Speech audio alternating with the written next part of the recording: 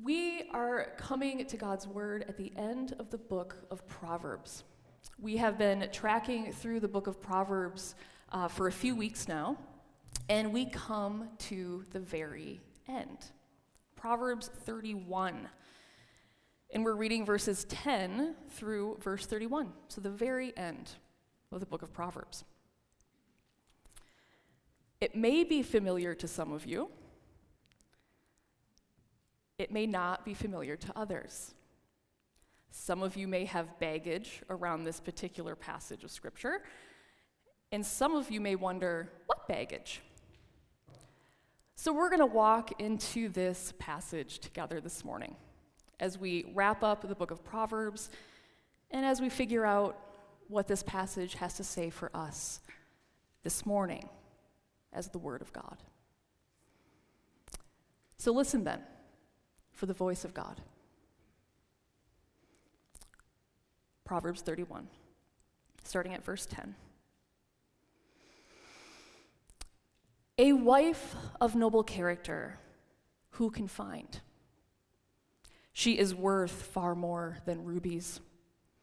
Her husband has full confidence in her and lacks nothing of value. She brings him good, not harm, all the days of her life. She selects wool and flax, and she works with eager hands. She's like the merchant ships, bringing her food from afar. She gets up while it is still night. She provides food for her family and portions for her female servants. She considers a field and buys it. Out of her earnings, she plants a vineyard. She sets about her work vigorously. Her arms are strong for her tasks. And she sees that her trading is profitable, and her lamp does not go out at night. In her hand, she holds the distaff, and she grasps the spindle with her fingers. She opens her arms to the poor and extends her hands to the needy. When it snows, she has no fear for her household, for all of them are clothed in scarlet. And she makes coverings for her bed. She is clothed in fine linen and purple. Her husband is respected at the city gate, where he takes his seat among the elders of the land. She makes linen garments and sells them, and she supplies the merchants with sashes. She is clothed with strength and dignity. She can laugh at the days to come, and she speaks with wisdom. Faithful instruction is on her tongue. She watches over the affairs of her household and does not eat the bread of idleness. Her children arise and call her blessed. Her husband also, and he praises her. Many women do noble things, but you surpass them all. For charm is deceptive. Beauty is fleeting. But a woman who fears the Lord is to be praised. Honor her for all that her hands have done, and let her works bring her praise at the city gate. The word of the Lord. Thanks be to God.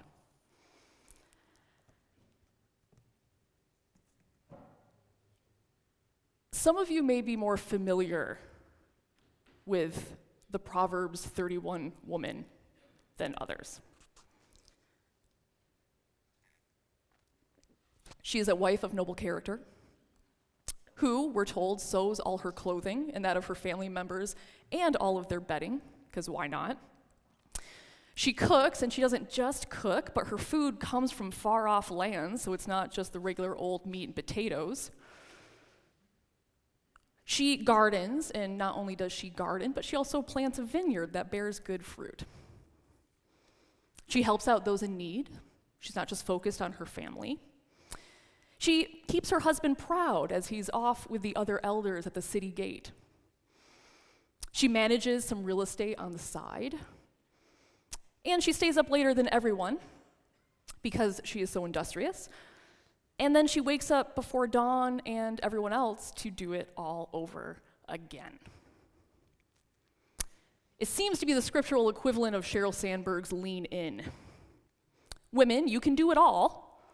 It's just a simple matter of getting it done. And because it's a Christian version, do it to the glory of God. Get it done. You can have it all. We don't usually study or preach Proverbs 31 outside of women's conferences and retreats, in women's devotionals, or when we hear it at the funeral of a beloved grandmother or mother.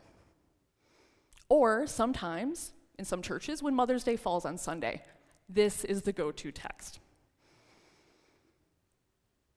And that's usually because Proverbs 31, well, it's obviously for women, right? It's not for the whole church. And then it's also not really for all women, right? It's for those women who are married, who have children.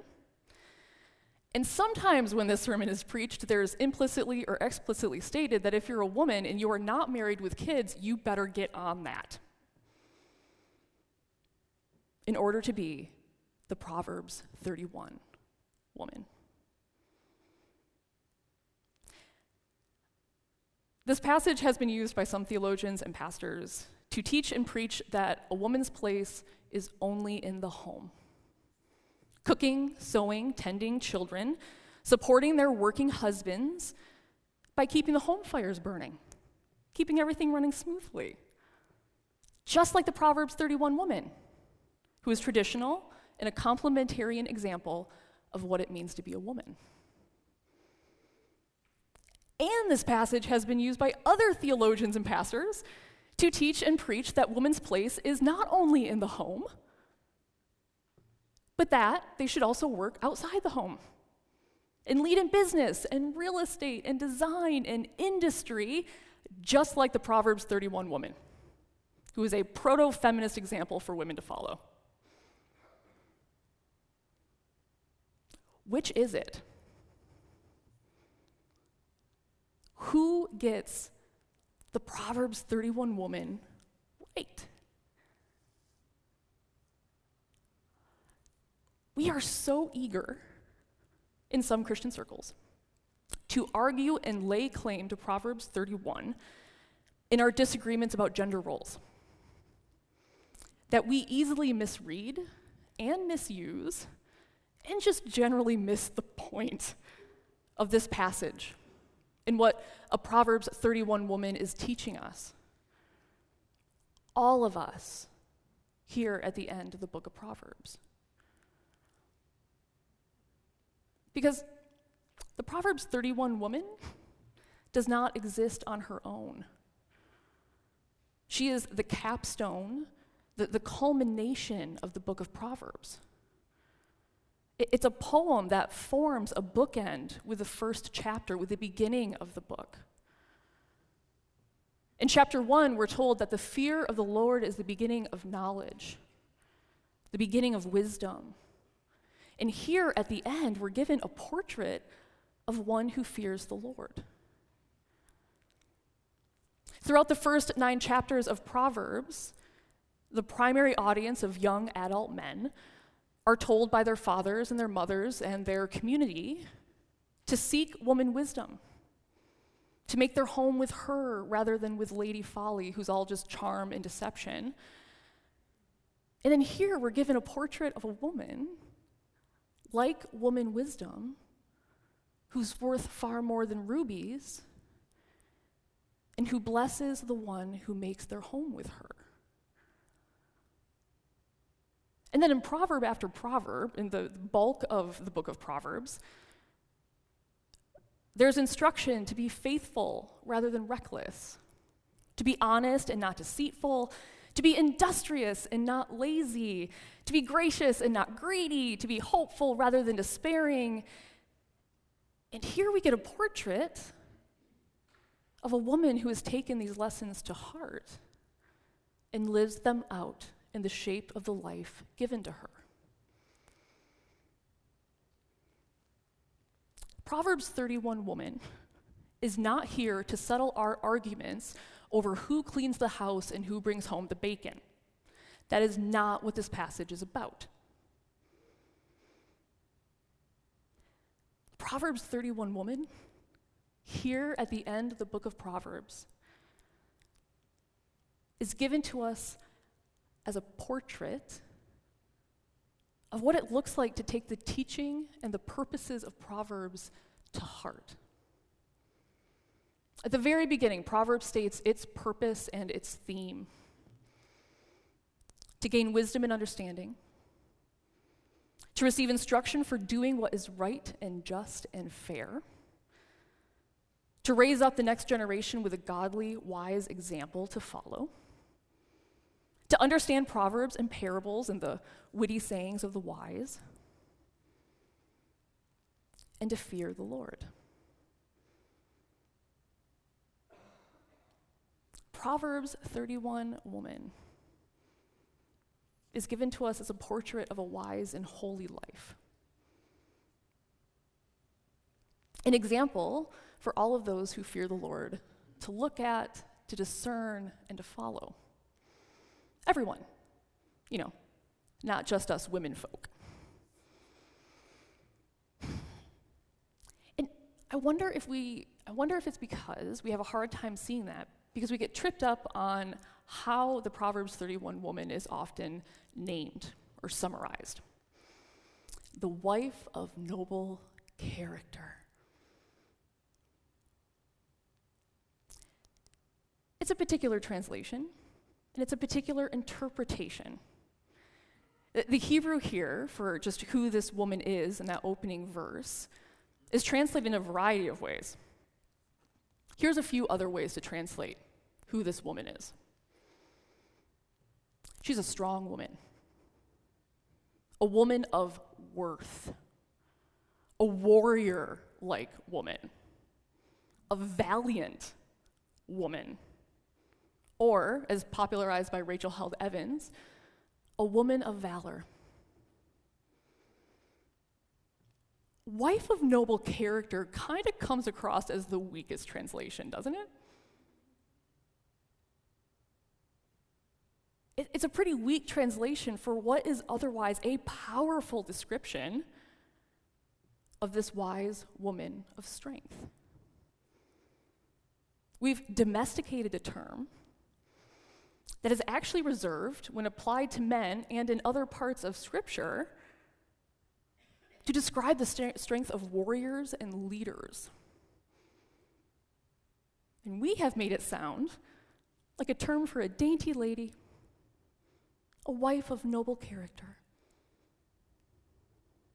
In verse 17, if you look at verse 17, it says, she sets about her work vigorously, and her arms are strong for the tasks. The Hebrew here is actually, she girds her loins with strength. I kind of wish they had kept that in there. She girds her loins with strength. Which makes us laugh, because we're like, oh, but she's that dainty lady. She doesn't gird her loins with strength. She might prick her finger.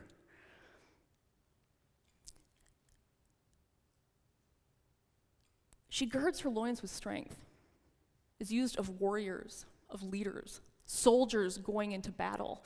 Leaders like Moses or Abraham are talked about that before they make a key decision or have to take a major action as a leader. They gird their loins with strength.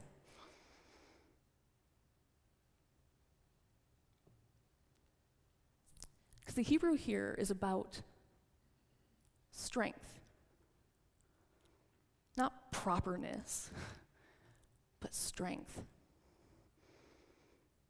And it's not just brute strength. We're not just talking that, like, she does CrossFit and she can, like, take someone out, right?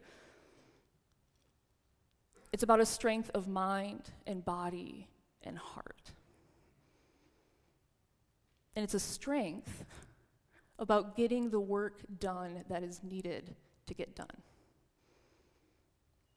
which is why my favorite way of translating this is actually not warrior-like woman or woman of valor, though they have their place.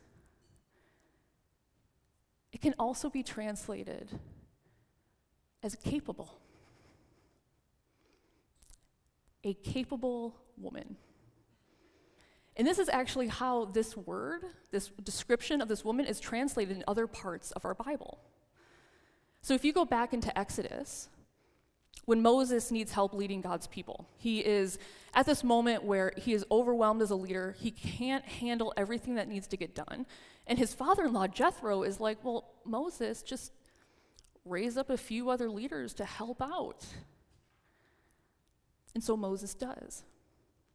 And we're told that he looks to a few capable men to lead and discern and to judge the complexities of community life in the wilderness in his stead. He chooses some capable men. And then in 1 Chronicles, it's right at the transition where David is declining as a leader and a king. Solomon is going to rise up and become one. And they're working together to figure out how to protect and guard the tabernacle and the temple. And so we're told that these two kings, well, king and son of the king, recruit what we're told are capable men with the strength for the work. With the strength for the work to be gatekeepers and protectors of the house of God. Capable men with the strength for the work. Same description, same word as here in verse 10. And so I kind of like this idea that Proverbs 31 woman portrays a capable woman who possesses the strength of mind and body and heart for the work given to her. To get the work done well and right. A life of wisdom, we have learned throughout the book of Proverbs, requires discipline and skill and persistence. Not only the ability to know what needs to be done, what is right, to discern that, but the strength and discipline and courage to get that work done.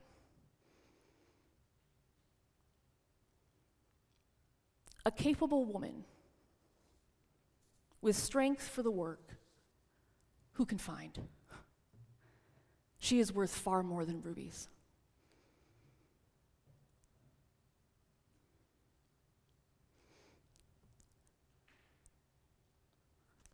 We're going to switch gears for a second and go into Volkswagens, okay? And then we'll come back, I promise, around to the capable woman who has strength for the work. Does anyone drive a Volkswagen? You are not Volkswagen people. For real? I saw one hand. Anybody else drive a Volkswagen? Whoa, okay. Who's a Ford family? Okay, Chevrolet. I bet it's gonna be Toyota. Who drives a Toyota? Okay, I think Toyota might win. Everyone else is like, what about my car? Sorry, this is just a segue. I am not a mechanic. I freak out when I have a car my dad can't fix. So this story is not for me. But one of the classic works of Volkswagen maintenance is a service manual written by a guy named John Moore in 1969, entitled, How to Keep Your Volkswagen Alive. John was actually a freelance writer by trade. He was not a mechanic, but he loved his Volkswagen. He loved it. And he loved any Volkswagen. Bug, Bus, 411, 412, Safari, Squareback. I don't know what any of those are, except the Bug and the Bus. I know those two. It didn't matter what kind of Volkswagen, he loved it. And he wanted to fix it, he wanted to drive it, he wanted to keep it alive. In contrast to most service manuals written nowadays by technical writers who work in offices at computers rather than in a mechanic's garage with greasy overalls, John's manual is conversational. It's a delight to read. He's humorous, he's knowledgeable. When you read his manual, You are in the garage with him. You can smell the carburetor fluid and the oil. You can hear the sound of the hood being unlatched and lifted. And you quickly learn how much he loves Volkswagens and how well he knows them inside and out.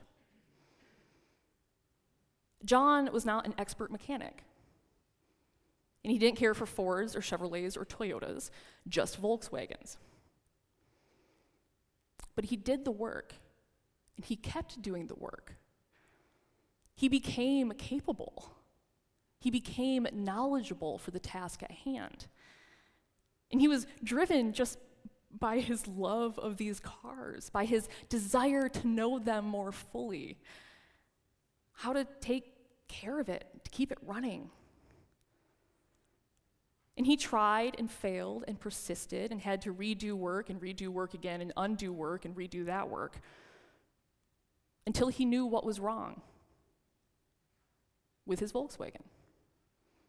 And then he could put it to right and make it work again. He could keep his Volkswagen alive. In John's opening chapter to his manual, he offers a few steps for how to walk through each procedure to come. And most of the steps are pretty obvious, even to someone like me. Read through the whole procedure before you begin. Safety precautions, having the right tools needed for the job at the beginning of a job, and a reminder to keep your tools clean as you go. But then he comes to his last step, step number 7. And this is what John writes in his Volkswagen maintenance manual. Step 7, love. This is a tough one and will make or break you. You must do this work with love or you will fail. You don't have to think, but you must love. And then he goes on to say, this is one of the reasons I have nice tools. If I get hung up with maybe a busted knuckle or a busted stud, I reach for my tools like art objects and hold them until the rage subsides and sense and love return. Try it. It works. Love. This is a tough one and will make or break you. You must do this work with love or you will fail. John became a capable mechanic, not because he was an expert, not because it came easy, but because love fueled his work. And that gave him the strength to persist. The love that fueled his work kept him returning even when he failed. The love that fueled his work kept him from giving up when a stripped head or a dropped bolt down the engine made him want to tear his hair out and just junk the whole car and buy a Ford. The love that fueled his work gave him strength and focused on the work and the task at hand.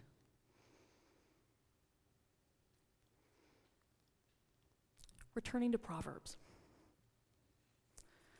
We come to the end of this book with a final portrait of what wisdom looks like.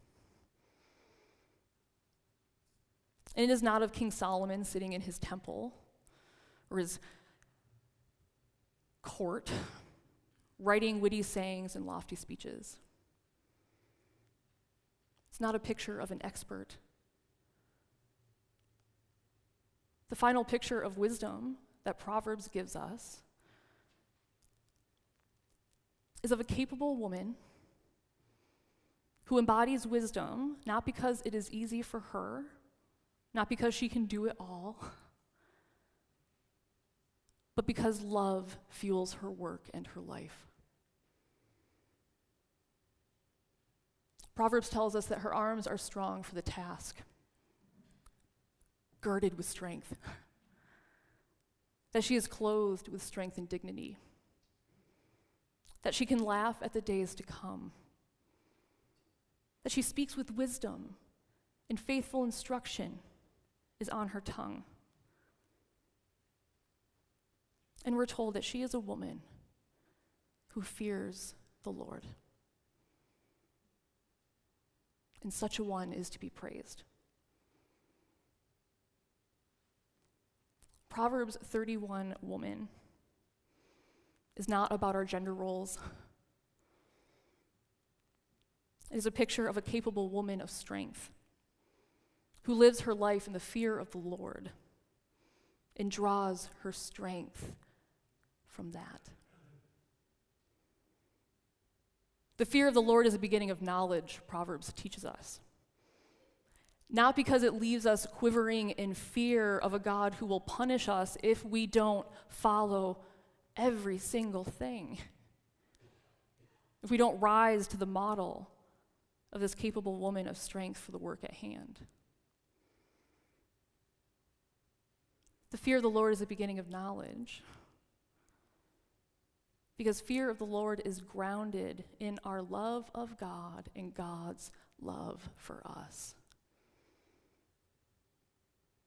And that is a love that returns to us even when we fail.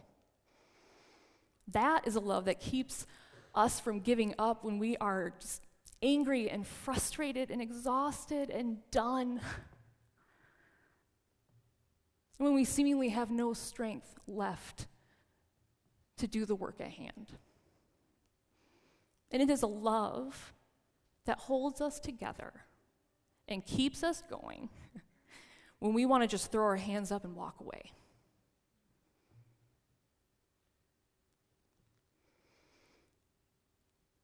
A woman who fears the Lord is to be praised.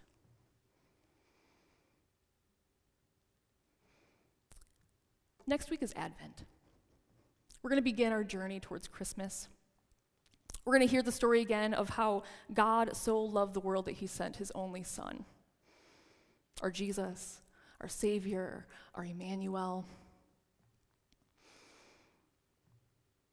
We're going to hear the story of a son born to a capable carpenter named Joseph, who taught his adopted son how to work with wood, how to use the tools of his trade, how to build something right and true with wisdom and skill and grit. We're going to hear a story of a son who was born to a capable woman named Mary, who taught her son how God's love and promises give you strength to do what is so very hard with wisdom and grace and persistence and trust. The Son of God, who is our wisdom, the adopted son of a skilled craftsman, the son of a capable woman worth more than rubies.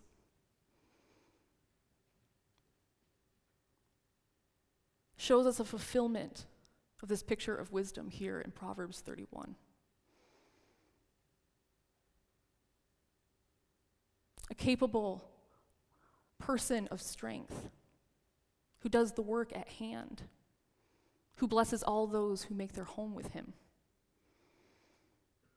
And it also reveals to us the fullness of the love of God that keeps returning to us even when we failed, returning to us even when we'd rather throw up our hands and walk away. A love that grounds us in the fear of the Lord, the beginning of wisdom. That is a word and a promise for all who fear the Lord. The Lord who is our capable Savior, who has the strength for the work at hand, work of saving us, loving us, work of transforming us by the gift of the Holy Spirit to look more and more like the one who loves us. Thanks be to God. Let us pray.